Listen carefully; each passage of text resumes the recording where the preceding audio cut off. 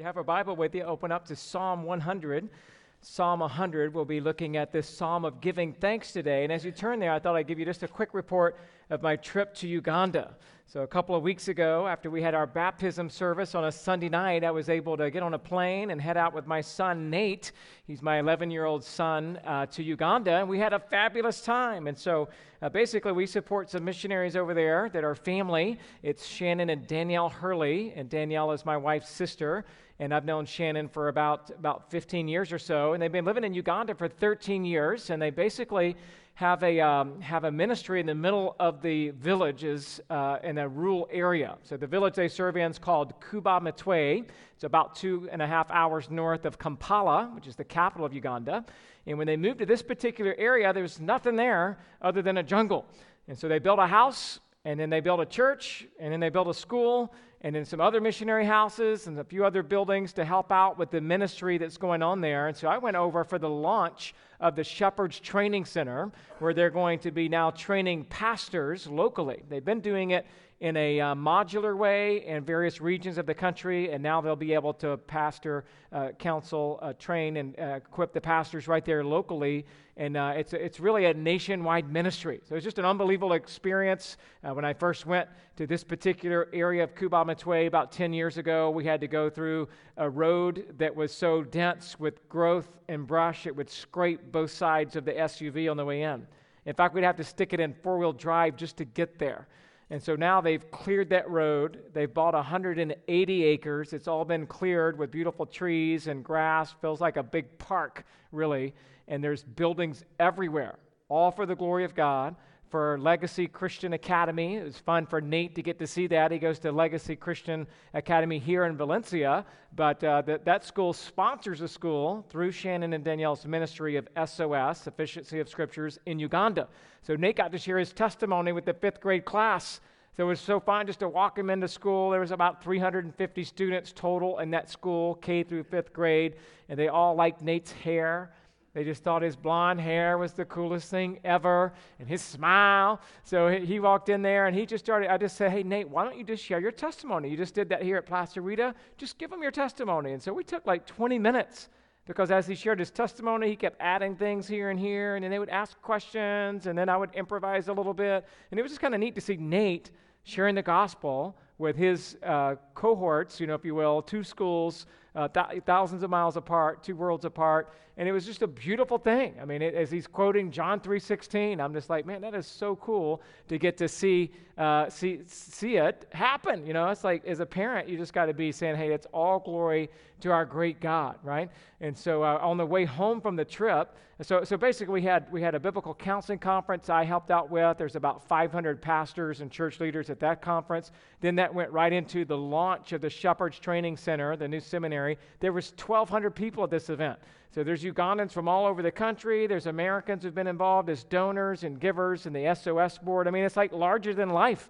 Conrad Mbewe came. He's from Zambia, where he leads a church and a seminary. He's spoken at Shepherd's Conference many times. So he was there giving some good, solid gospel messages. We passed out cake. We cut ribbons. We did all kinds of stuff. It was just amazing. And so on the way home on the flight, we had a lot of time to talk because we were on Ethiopian Airlines for 20 hours. It's like a 2.5-hour flight from Uganda to Ethiopia, and then 10 hours to Dublin, Ireland. They didn't let us off the flight, and then refueled, and then 10 more hours to L.A. So needless to say, I'm tired of Ethiopian Airlines, all right? It's on that plane too long. But Nate and I had all kind of conversations, and so I said, hey, Nate, what did you think, man? You've been telling your mom and I that you want to be a missionary. So I'm just curious, now that we've been in Uganda for a week and you've kind of experienced first, hand what it's like to live on the mission field, does that make you want to still do missions, or are you like done with that idea? And he's like, no, Dad, I still want to do it. I'm like, that's pretty cool, man. I'm like, do you want to come back and work with Uncle Shannon, like right there in Kuba Mitwe? Could you see yourself doing that? He's like, no. I said, well, why not? If you still want to do missions, why not start here? And he's like, Dad, they already have a church there. I want to go plant a church somewhere where there is no church, where there is no gospel. And I was like convicted, like in that moment, right? And then he breaks out his business plan. He's like, Dad, if you have an In-N-Out, you don't build another In-N-Out right next to it. You got to build it somewhere else. so that you can bring burgers to other people who have not. And he's like, that's what I want to do with the gospel. I'm like, you go, boy. Look at you. So, I mean, who knows, right? He's only 11. You know, you never know what God's going to do with a young man or a young lady even. But I do know this. We need to be raising up young men and young women with a vision for the world. And I'm not here to say that's, we've accomplished that. It's just all God's grace, just constantly praying for the nations of the world, praying for missionaries. But I would say this, too many times as parents, it's all about you need to get a good education and a good job. And I've probably said those same things to my kids, right? But I think that it's also about you need to follow the Lord wherever he takes you. And if that's doing ministry here in the States, that's awesome. If that's doing ministry around the world, that's awesome. Wherever you are, you're a minister for the gospel, whether you're a true quote-unquote missionary or pastor, or you're just working as a teacher or a barista or a gymnastics teacher. That's what my daughter wants to do, teach gymnastics. So whatever you're doing, right, the idea is you can do it all to the glory of God. And so that's just kind of a quick report. I would just say we're well vested in the ministry of Uganda. I mean, our money goes a long way in building churches and schools and training pastors for the sake of the gospel and training up people who can know God's word and teach it to others. So thank you for letting me go. Thank you for letting me be a part of that ministry. We're involved as a church and for that part of that ministry, and it's just an awesome trip. So there's my 2 cents on what happened in Uganda. So for this morning, what we're going to be doing now is transitioning just right into Psalm 100. The title for the sermon today is A Psalm for Giving Thanks. And I got a lot of reasons to be thankful, even coming back from Uganda. I was just naming a few things on the plane, like I'm thankful that we have hot water, and I'm thankful we have Wi-Fi that works, and I'm thankful for microwaves, and I'm thankful for a really soft, cushiony bed, and I'm thankful for air conditioning. There's so many things we can be thankful for, but this Psalm 100, is going to help us move past some of those creature comforts that we think about, which we can be thankful for those. I am. I know you are as well, but this Psalm goes deeper. It's a Psalm for giving thanks. So let's look at it. I'll read it to you, and then we'll dive right into our time together this morning. A psalm for giving thanks. Make a joyful noise to the Lord, all the earth. Serve the Lord with gladness. Come into his presence with singing. Know that the Lord, he is God. It is he who made us, and we are his. We are his people and the sheep of his pasture. Enter his gates with thanksgiving and his courts with praise. Give thanks to him. Bless his name, for the Lord is good. His steadfast love endures forever, and his faithfulness to all generations. Father, we want to thank you for Psalm 100. We want to thank you that we can give thanks to you today as we reflect on this psalm and all the things that will be pointed out to us as we read through it here with this message this morning. And so, God, open our hearts to reasons that we can truly give thanks. Help us to be thankful this week as we enter into this Thanksgiving season, God. So bless this time we have together, and it's in Jesus' name we pray. Amen. Well, here's what I want you to do this morning as we think about this psalm, Psalm 100. By the way, it's the only psalm in the entire Psalter with the title, A Psalm for Giving Thanks. Well, there's lots of thanks in various psalms. Even we read in Psalm 57 this morning, it said something about thanksgiving. But this is the only psalm that has it as its title. And I want you to think about that today as you would just kind of think about Psalm 100. Imagine if you were a Jew and you were living in Israel and you understood the Hebrew culture of coming to Jerusalem about 3 times a year for one of those special feasts. And so the time for one of those annual feasts has come, and you're making your pilgrimage from the village where you live to Jerusalem to worship your God, Yahweh. And your ultimate destination is the temple. And your purpose is to worship. And your motivation is thanksgiving for all that God has done for you and all that he's done for your family and for your people. And when you leave home, you are focused and intent on lifting your heart to heaven and exalting the Most High God as your all in all. But the journey, that pilgrimage from your village in Israel to Jerusalem, it's a long journey. And the path is difficult. It's even torturous at places. The sun is hot. The way is dusty. And the road is hard. Your muscles are tired. And the animal that you're bringing to the sacrifice is burdensome. And the caravan that you're traveling with is noisy. You get the picture?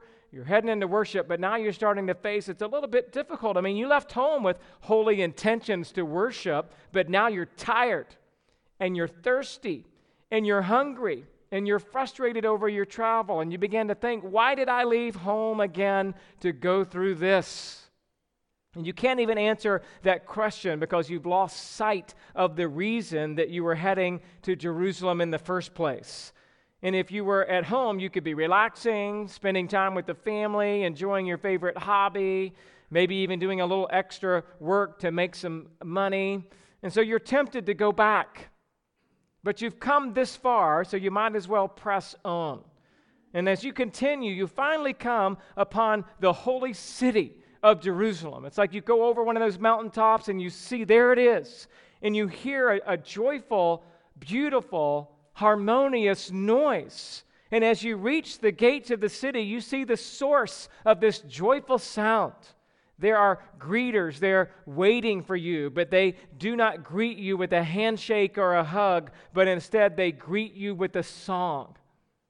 They lift up a song of rejoicing and praise to the God of heaven. And as the words of the song they're singing sinks in, then your frustrations vanish. Your doubts disappear. Your strength returns. Your heart begins to beat in your chest again with holy resolve. You regain your focus to worship God.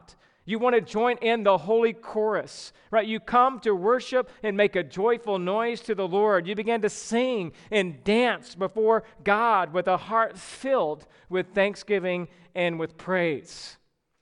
Well, I believe that this very well could have been the experience of thousands of pilgrims during those journeys to Jerusalem. And I think this is the same experience we have to some degree every week when we come to this house of worship to exalt our great God. I mean, it can be easy for us to lose sight of why we're here and what's the real purpose of coming to church. It could be easy for us to be distracted by the burdens of our week and the exhaustion of our bodies and the beckoning call of leisure or entertainment. And as these pilgrims are making their way to Jerusalem, we need to take note that we as disciples of Christ need to come into the house of worship with the same heart and the same attitude. It's easy for us to lose our way until we hear that call to worship.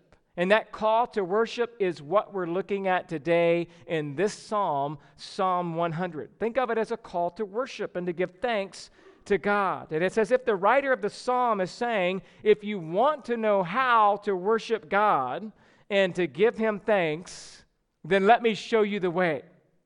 The whole point of Psalm 100 is to remind you that it is your duty to give thanks to God. Do you get that? It's your duty to give thanks to Him for who He is and what He has done for you. I would say that thanksgiving is a duty. And I would say that because it's an imperative in this text. It's a command. Thanksgiving is not about a day on the calendar or a set of circumstances or a particular mood that you are in or not in at any given time. You have a responsibility to give thanks to God for who He is and for His mighty works on your behalf. And that is why in this psalm we will see 7 imperatives which are all calling you to give thanks on this day. And so let's look this morning at these 7 duties of giving thanks. Number 1, shout joyfully to the Lord. You see it there in verse 1. Make a joyful noise to the Lord, all the earth. This phrase, make a joyful noise, literally means to shout. It is an emphasis of making a loud and a joyful announcement of triumph. This is the homage and fanfare given to a king. This shout is one of loyalty ascribed by a subject to his sovereign. The psalmist is saying that it is time to fill the air with an eruption of praise. He's saying church worship shouldn't be like sitting in the doctor's office. I think that the quietest place in America today is in the doctor's office waiting room. While you're waiting to see the doctor or you're at the dentist or whatever, it's a quiet place where people are quietly scrolling on their phones. And they're picking up magazines and you just whisper. Have you ever noticed that? You enter the doctor's office and you're like, okay, let's go sit over there. You just kind of sit down and you're quiet. This is the exact opposite of that, right? This place of worship, according to this verse, it's like when you're coming to the house of the Lord, he doesn't say anything about sit quiet and still before the Lord. It does in other places in the Bible, but not here. Right here, he's saying, no, you make a joyful noise to the Lord when you come to worship him. I'd say it's a sad thing to be in an all-white church. It's just a sad thing. I so enjoyed being in Uganda last Sunday where we could sing and we could dance and those brothers and sisters got rhythm. I'm talking about there's a whole new way they beat the drum over there. And I know that scares some people, but I'm just telling you, in this church where the gospel is clearly preached and the Bible is clearly exalted as the Word of God, it's a beautiful thing. It's an awesome thing to see how different cultures come together. And what I'm talking to you about today is something that transcends culture, though. I get it, like we're white and we're a little bit more stoic. I say we, a majority of us in this church might be that way. I appreciate different ethnicities. I love the fact that heaven is represented by men of every color and every creed and every culture. But you get what I'm saying. Sometimes in America, at least in this church, I feel like we're too stiff. Come on, who's agreeing with me? You're like, Tyson, just come on off, man. Just come on off. All right, good. Who's like, no, I want it to be more stiff. You're in here and you're like, I want more stiffness in this church. Please. All right, okay. Well, there's nobody like. So what I'm saying is just simply, there's something we could learn from various cultures and expression of worship. And if you think that I'm off here, just be reminded by Jesus coming into Jerusalem himself on Palm Sunday. They're waving branches in the air, and they're taking off their cloaks and laying it down for the donkey to come in. And people were like, shh, you're being a little too loud. And what did Jesus say? He answered, Luke 19:40, I tell you, if these were silent, the very stones would cry out. In other words, Jesus is like, bring it on, man. Like, shout to the Lord, right? And so why is it that we have no problem shouting at a ball game or erupting in applause in a movie theater or responding with glee at the sound of good news, but we sit in church all stoic and stiff? What is that? Well, according to this verse, we ought to be making a joyful noise to the Lord. Or turn with me, if you will, to Psalm 95. Come on, you can do it. Just 5 Psalms over. Go to your left. Psalm 95, verse 1. Oh, come, let us sing to the Lord. Let us make a joyful noise to the rock of our salvation. Look at Psalm 98. Psalm 98, verse 4. Psalm 98, verse 4 says, make a joyful noise to the Lord, all the earth. Break forth into joyous song and sing praises. I love that. It's like break forth. We've talked about Lazarus, come forth. This is like break forth. This is where break dancing started, right? You just break it out and you sing unto your God. This joyful sound is commanded here in Psalm 100. Notice it doesn't say, if you're Hebrew, shout out, but if you're a Gentile, stay quiet, right? The idea is that anyone in earshot of this psalm should receive this command, this imperative. The joyful sound that is commanded here can be ordered by God because it is not based on how you feel, but on how you should respond to the King. Joy is not the same thing as happiness. Happiness is based on what happens. Happiness is a thing-centered, people-centered, event-centered emotion. Happiness can be fickle and faint. I still think happiness can be redeemed and we can have all that expression, but I'm just saying that's not the goal. The goal is biblical joy. Joy comes in the morning every day in the Christian's life because of the steadfastness of our great God. Joy, real joy, is not thing-centered, people-centered, or event-centered, but the joy I'm talking about in the Bible is God-centered, Christ-centered, Holy Spirit-centered. And that's why we can have joy no matter what you're going through, because no matter what shifts or changes in your life, God's nature and His character and His promises remain the same. God's glory and His worth are unmoved by anything that happens on this world. He is not affected by the election or by the weather or by what's happening in the score of your game, right? God's saying, I am God, and I will be exalted, and I'm inviting you in to come and worship me because God is the same yesterday, today, and forever. There's no shifting shadow hiding the Most High. He is above all, and He can be seen through all, and He is exalted in all. He is in charge. His character is unchanging. He cares for you, and He loves you, and He's Almighty God, and He's saying, come on in and make a joyful noise to Him. I mean, in worship, the creature comes before his Creator.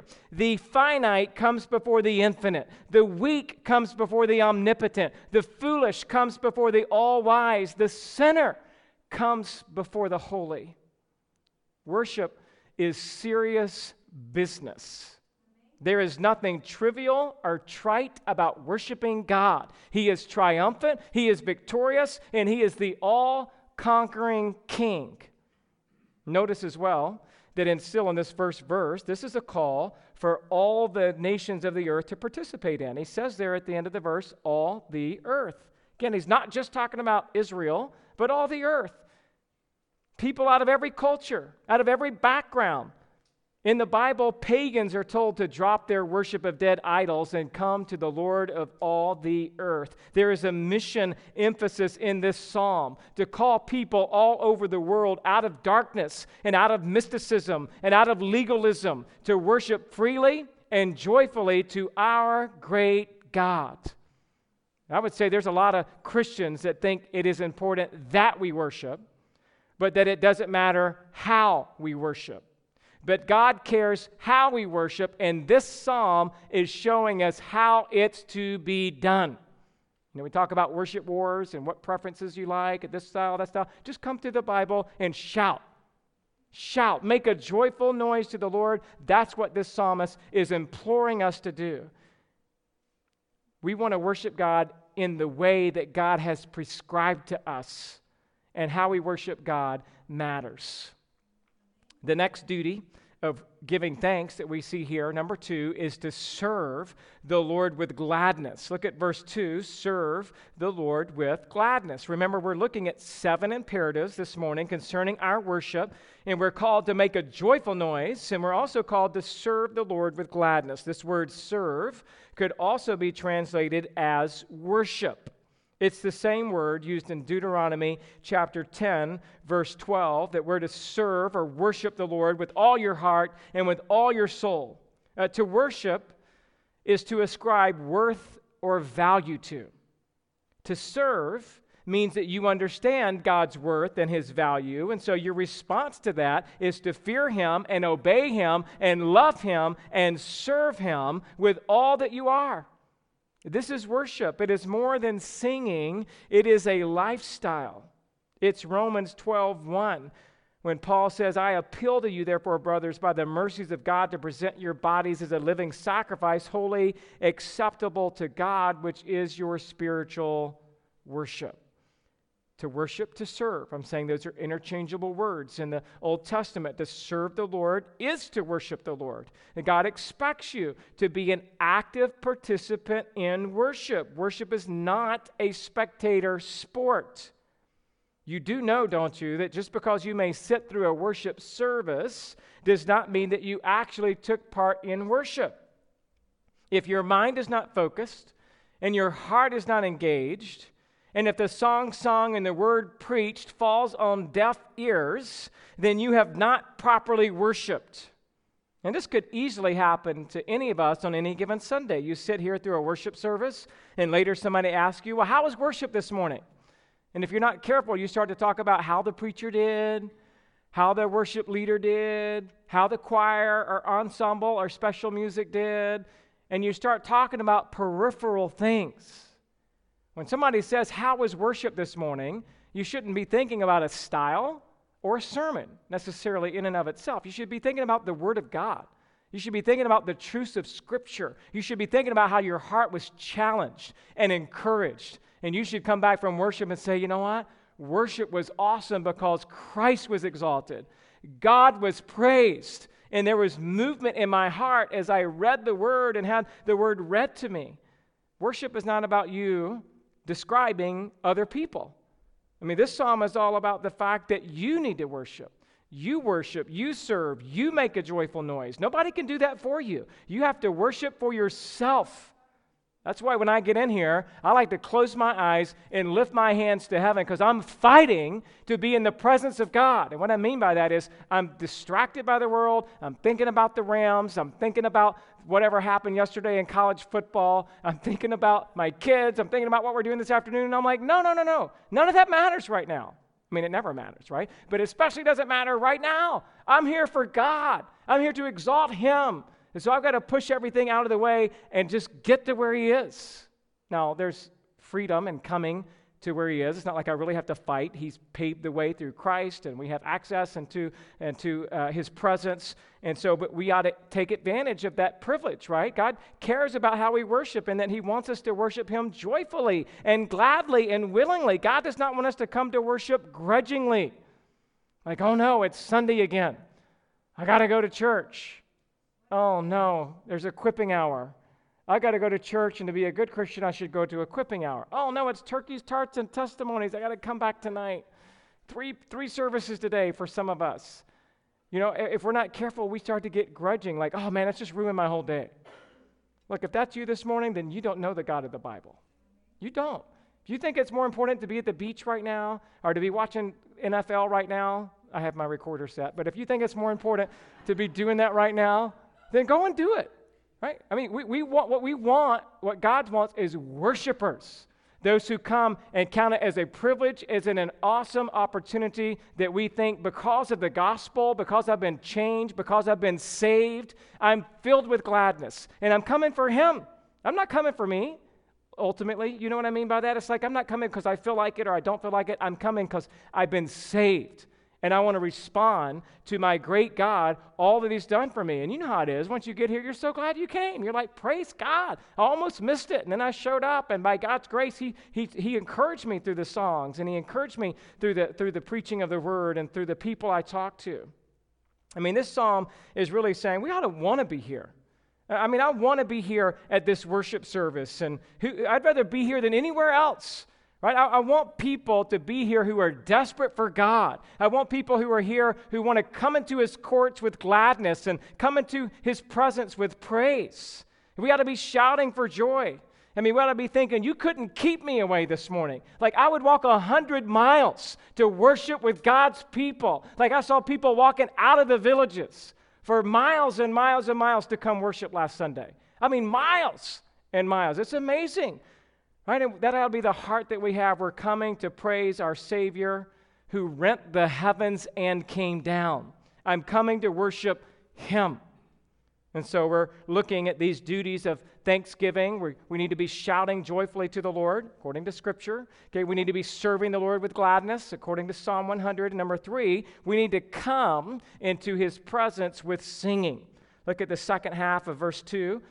Says it pretty plainly, come into His presence with singing. This command is given in this verse that we are to come.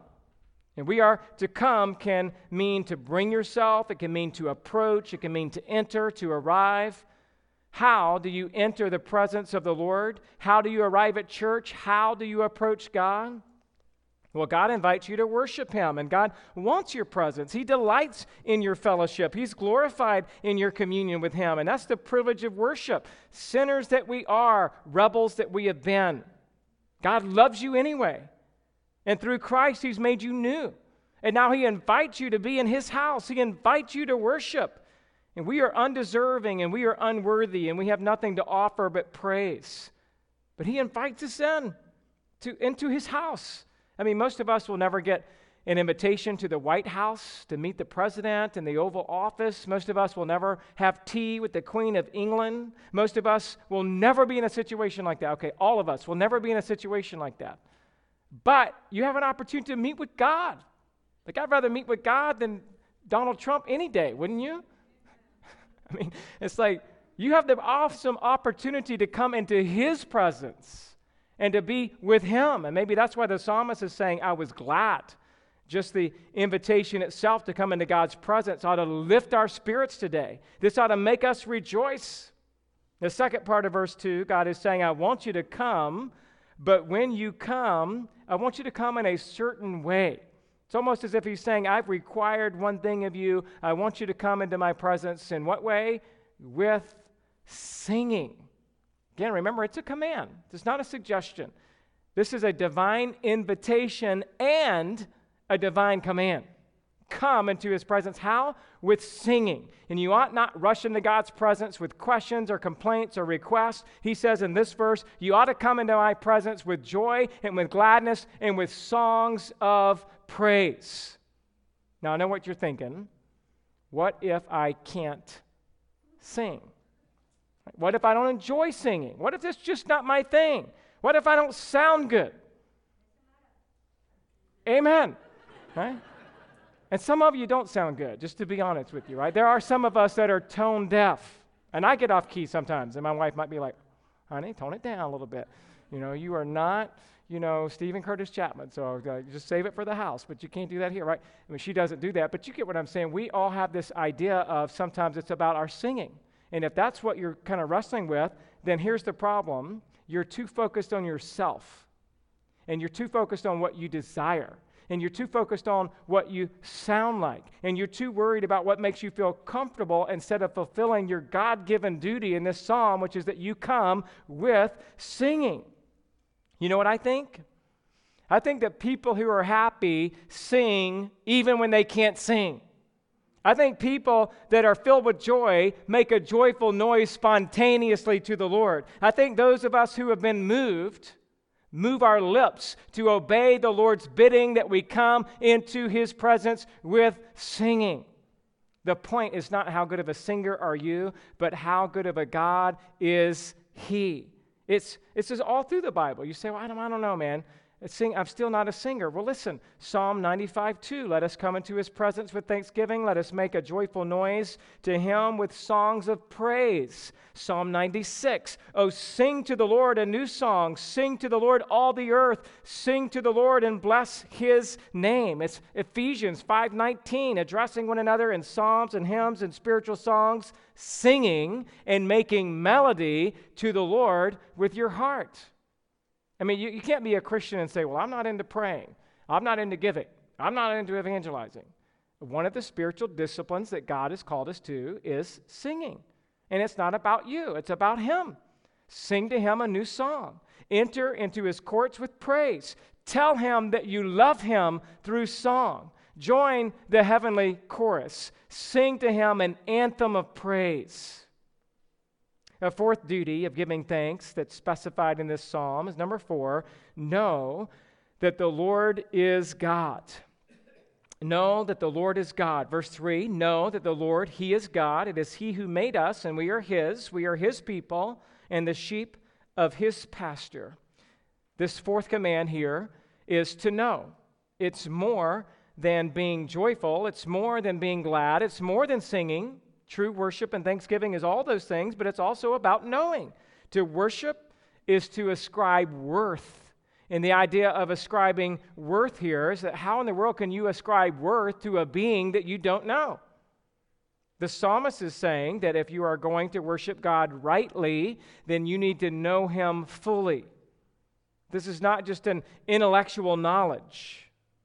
This is the kind of knowledge that changes you.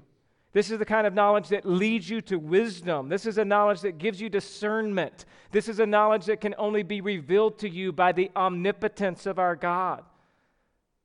We are to know that Yahweh is a covenant-making God who never breaks his promises. He has a steadfast love for his own, which never ceases. His mercies never come to an end. I mean, this is the God that we need to know. The word for God here in this verse, Elohim, emphasizes that God is the ultimate ruler and judge. This reveals his majesty and his divine power. He has the whole world in his hands. He is the one and only true and living God. Do you know him this morning? And he says in Exodus 23, you shall have no other gods before me. Deuteronomy 6:4, hear, O Israel, the Lord our God, the Lord is one. Isaiah 42:8, I am the Lord, that is my name, my glory I give to no other, nor my praise to carved idols. Do you know him today?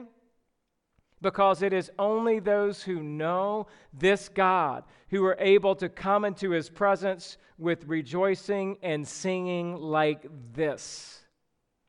Your next blank there says that he made us so we are his. We need to know that. That's part of what we know about him. We know about the fact he's creator. He made us. We did not make him. God is creator. He made us and we are his. He created us. We wouldn't be alive apart from him. He is God and we are not.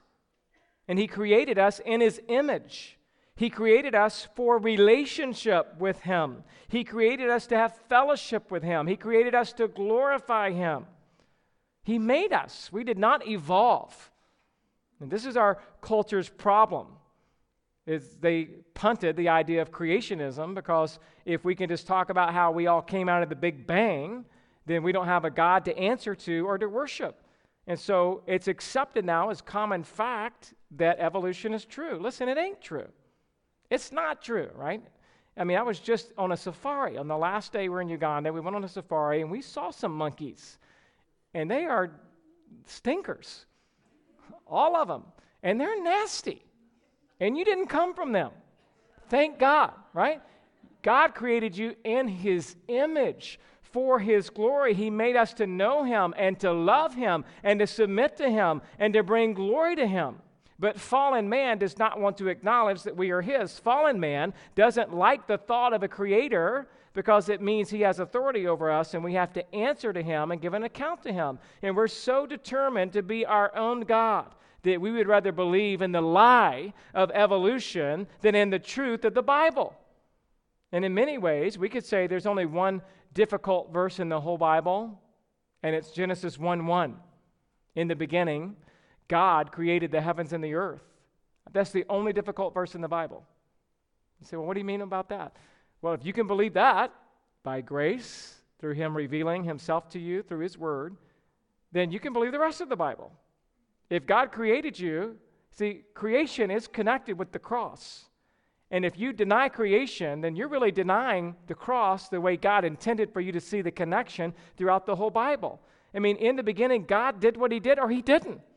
And if he did what he did, then he created humankind to be worshipers. And he already had set in motion a plan of redemption. And it was already pointing to Jesus Christ, his son. And if you can believe Genesis 1:1 is true, then it's all true.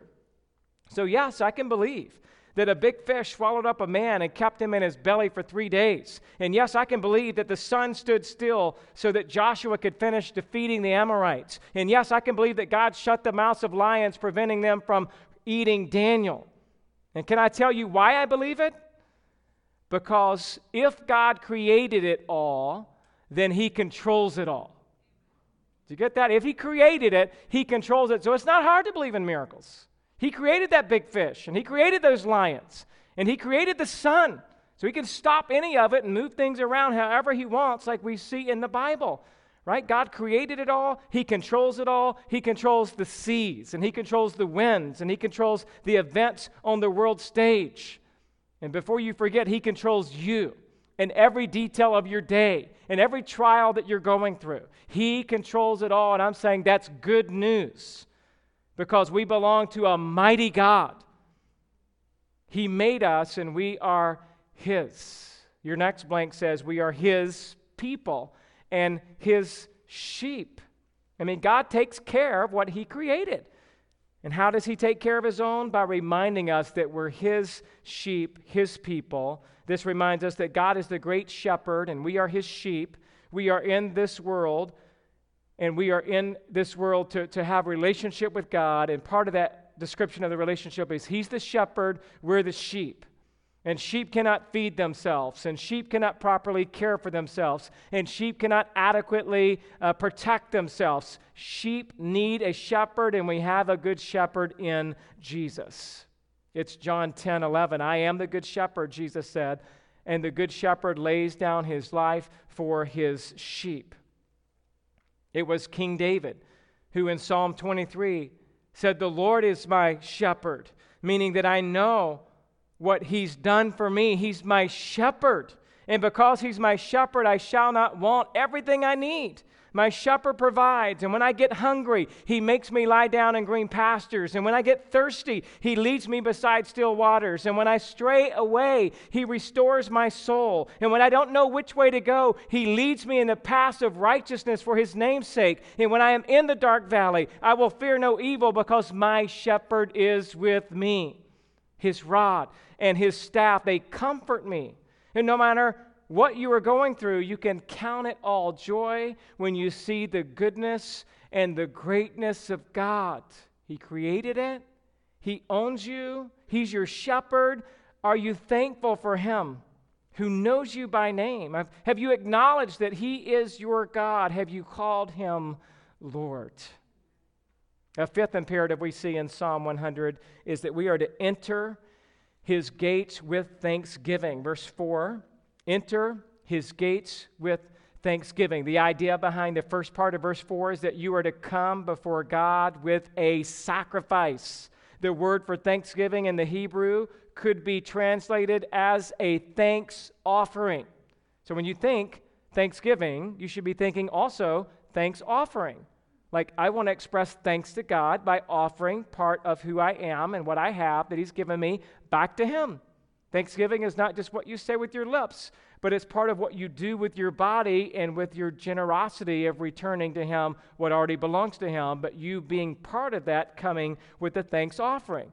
So in this verse, you're coming with something in your hands. It's Psalm 66:13. I will come into your house with burnt offerings. It's Psalm 116, verse 17. I will offer to you the sacrifice of thanksgiving and call on the name of the Lord. I think one of the best ways to picture that in our mind is we come with our tithes and offerings. When we come to church, or whether you use your app with PushPay, you're just thinking, I'm coming to show the Lord I love him. I don't owe him any money in the sense of I have to pay to be a part of this church, but he owns all my money. So I'm just going to go ahead and give back to him what he's already given to me, because it shows, it's just one way that I can show I'm truly thankful, right? The price of admission is free based on the sacrifice of Jesus Christ on your behalf. But the idea here is that if God gave up his son as a sacrifice, what sacrifice of thanksgiving can we bring that would show God that we love him? In one sense, he wants nothing but our hearts and our obedience, but in another sense, he is magnified by the sacrifices that we make. And as the writer commands us to be thankful, he orders us to approach God with grateful praise. Pilgrims are to enter the gates of the city of Jerusalem and the courts of the temple. And here in verse 4, we're to enter his gates with thanksgiving and his courts with praise. It reminds me where we get that song that I sung as a kid. Maybe you sang it too. I will enter his gates with thanksgiving in my heart. I will enter his courts with praise. I will say, this is the day that the Lord has made. I will rejoice, for he has made me glad. It's all out of this psalm. Unfortunately, far too often, this is not how we enter church. Too often, this is not how we enter into worship. You know how we are prone sometimes to enter into worship? We come into worship exhausted because we were up too late last night. And we come into worship frustrated about what's going on at work and what's going on at school and whatever's going on with my car. We come in mad at each other. In fact, we might have had an argument on the way to church in the same car because one of the family members didn't get into the car on time. And one of the family members didn't already start preparing lunch. And one of the family members is whining and complaining about why they have to wear that to church on any given day. And that's why I come into church early by myself. So I can pray and get ready to preach to you heathens who show up in this place arguing in your car. I'm just kidding. I mean, it's tough though, right? It's tough. We get so distracted. I'm thankful for my wife who serves our family that way, in all honesty, so I can come in early and pray and meditate and think and just lay myself before the Lord to hopefully be his mouthpiece to you. But you know how it can be when you're all coming in and you've had a difficult morning and you come in with a scowl on your face and you cross your arms and it's like, I just dare you to talk to me right now. Some of you are like that. I just dare you. Come on over here. I'm just going to look down, right? I mean, it's the idea of like, look, we need to be here to love Christ, but also to be joyful. And it's not that things should get us in and out of the mood. It's that God should get us into the mood. And maybe the reason you don't enter into his gates with thanksgiving and you don't enter his courts with praise is you don't want to be in his presence. Maybe you're chasing or cherishing some sin in your life. And frankly speaking, this morning, maybe you adore that sin more than you adore God. And so the reason I can't come in joyful is I'm guilty and I'm addicted to my sin. And the lust of my heart have made idols out of my desires. And I don't really want to be in God's presence. I want to be chasing my sin. Well, look, we have a solution for that here. His name is Jesus. He's more beautiful. He's more loving. He's a better master than anybody, anything you could ever find or want in this world. And so come to him today. If that's you today, then we're saying, great, I'm glad you're here. So confess your sin before the Lord, and he will cleanse you and make you white as snow. Ask the Lord to move in your heart today to give you this kind of joy and gladness that the psalmist is talking about. I mean, have you been robbed of your joy today? You might have been robbed by your own sin. And as you confess that before the Lord and he washes that out of your life, then you can have true joy, true gladness. And so I'm just calling you to come. Come to Christ today. Come out of the darkness. Come into light. Repent and return to the presence of the Lord. Psalm 122:1, I was glad when they said to me, let us go into the house of the Lord. Are you glad to be here today? Are you glad to enter his courts with praise? I'd rather be rejoicing in Jesus than doing anything this world has to offer. The next imperative we see in verse 4 is really what this whole psalm is about. Number what are we on? 6, give thanks to him. Give thanks to him. Bless his name. When you enter the presence of the Lord, be filled with gratitude. It's the idea of giving thanks. Give thanks in all circumstances, 1 Thessalonians 5:18 says. Ephesians 5:20, giving thanks always and for everything to God the Father. The word for giving thanks here is a word that means to confess or to praise. So thank the Lord and bless the Lord is showing him that you know it's him who's taking care of you and you know who gives you life and breath and all things. Spurgeon said of this verse, that basically in all of our public service, the rendering of thanks must abound. It is the incense of the temple which filled the whole house with smoke. Expiatory sacrifices are ended, but those of gratitude will never be out of date. You know what he's saying? Look, there's no more temple and incense. Jesus has already done what he did on the cross and he's been raised from the dead, but thanksgiving never stops. You keep giving thanks. And so I want to challenge you this week, particularly if you're the head of your household, that you make sure you take that time on this Thursday to give thanks to God. And you give thanks to him for your family and for the food that you have and for the shelter that you live in. Let me encourage you dads to step up, and you might have to ask your wife, like, honey, put the pumpkin pie down for a moment.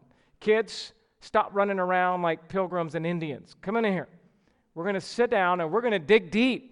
And we're going to let every person share what they're thankful for. And it's not something that we rush through.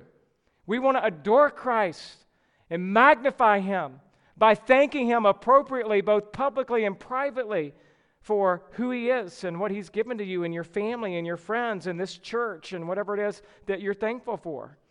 This is what Thanksgiving is all about. It's simple, right? Worship and thanksgiving in this psalm is not sophisticated. And worship in this psalm is not done silently. It doesn't have to have anything to do with your education, your personality, or your preferences. It's simple. Thanksgiving is so simple. It's kind of like what my mom taught me growing up in the South. My mom taught me that if somebody does something nice for you, the least you can do is say thank you. And that's all we're doing this week. And for the rest of our lives, thank you, Lord. Thank you. Thank you for the cross. Thank you for my life. Thank you for how you've blessed me time and time again. One final exhortation this morning. Number 7, bless his name. The end of verse 4, bless his name. Verse 5 as well, for the Lord is good, his steadfast love endures forever, and his faithfulness to all generations. When it says bless the Lord, that word in the original, the word bless, means to kneel down. And these two phrases together of blessing the Lord and giving thanks just show ultimate gratitude. It's like you're kneeling before a king and you're just saying, thank you, Lord. Thank you, Lord. I bless your name. Bless the Lord, O my soul, and all that's within me. Bless his holy name. You're on your knees and you're before the Lord and you're just thanking him and blessing his name. And why are you blessing him? Because he is good. Your next blank. And because he is loving, the blank after that. And because he's faithful. All there in verse 5. The Lord is good. The steadfast love of the Lord endures forever, and he is faithful to all generations. Did you hear what the psalmist said? You should not come into worship and then decide whether you're going to enter in or not. You ought to enter into the Lord's house with thanksgiving and praise. You do not need a worship leader or an ensemble or a soloist or a handbell special to get you in the mood. You don't even need a preacher or an elder, or a testimony, or a favorite song to get you to that place in your heart. You don't need an organ, or a piano, or a praise chorus called Shine on Me. All right, you just need to come and focus on Jesus. You may say, well, Pastor, that's easy for you to say, but you don't know what kind of week I've had. You don't know my hurt, and you don't know my pain, and you don't know what I'm facing. And with the burden that I am carrying, how can I come in praising and worshiping God? And I would say then, there must be something wrong with you. Because there's nothing wrong with God. And there's nothing wrong with this psalm.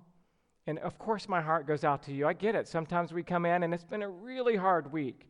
Maybe there's been tragedy. Maybe you had a bad diagnosis. Maybe you lost your job.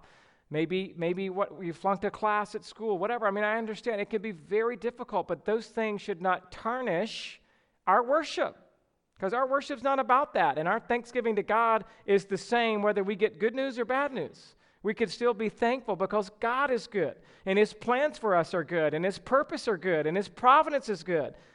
And all that God has done or ever will do is good. And so have you experience the goodness of the Lord today? Can you give thanks to him for he is good? Can you give thanks to him because of his loving kindness? He's loving, and that's that loving kindness. That word is that word about, it's called hesed in the original. It's translated as loving kindness. It's translated as unfailing love. It's translated as mercy. The various versions don't know how to translate the word. It's such a wonderful, glorious, incomprehensible word. That he's got this steadfast love for you, and he's faithful to all generations. What a great God that we can bless his name for all those reasons and so many more. An African-American pastor told a story about a woman in his church, and every week she prayed the same prayer. Oh Lord, thank you, Jesus. And every week that was her prayer. Oh Lord, thank you, Jesus. The kids at the church used to laugh because they knew every time she was going to pray, every time she would say, oh Lord, thank you, Jesus. And so finally somebody asked her, why do you pray the same little prayer? She said, well, I'm just combining the two prayers that I know. She went on, we live in a bad neighborhood, and some nights there are bullets flying, so I have to grab my daughter and hide on the floor, and in that desperate state, all I know how to do is cry out, oh Lord. But when I wake up in the morning and see that we're okay, I can say, thank you, Jesus. When I got to take my baby to the bus stop, and she gets on that bus, and I don't know what's going to happen to her while she's away, I cry out, oh, Lord. And then when 3 p.m. comes and that bus arrives and my baby is safe, I say, thank you, Jesus. She said, those are the only two prayers I know. And so when I get to church, God has been so good. I just put my two prayers together and I say, oh, Lord, thank you, Jesus. What a simple reminder of what it's all about. You may be here today and you're throwing up an, oh Lord, what now? Oh, Lord, I need you in this hour. I'm desperate for you. I'm scared. I'm afraid. I'm facing great difficulty. Oh, Lord. And then as you see him move, and as you're reminded of his character, and as you come back again to Psalm 100, hopefully you can say, thank you, Jesus. Thank you for what you've done for me. And so let me just ask you these questions real quick. Are you worshiping and serving the Lord with joy and gladness? Have you entered into the presence of God with acceptable and authentic praise? And does gratitude and thanksgiving abound in your worship? I hope that this week you'll think a lot about Psalm 100. And as you go through the difficulties and the blessings that you face in life, I pray that you would say a lot of times what that lady said at that church, oh Lord, and thank you, Jesus. Let's pray to him now. Father, thank you for the opportunity to look at Psalm 100, a familiar psalm, one that's read often this time of year. So thank you for the opportunity to dig a little deeper and to realize that this prayer is for every pilgrim, every disciple, every Christian, every person that would come before the presence of God, being made new in Christ, that we could worship like this, that we could give thanksgiving like this, that we could serve like this. So do a special work of grace in our hearts this week. God, help us to take the time to dig deep, to say, oh Lord, thank you, Jesus. And it's in his name we pray. Amen.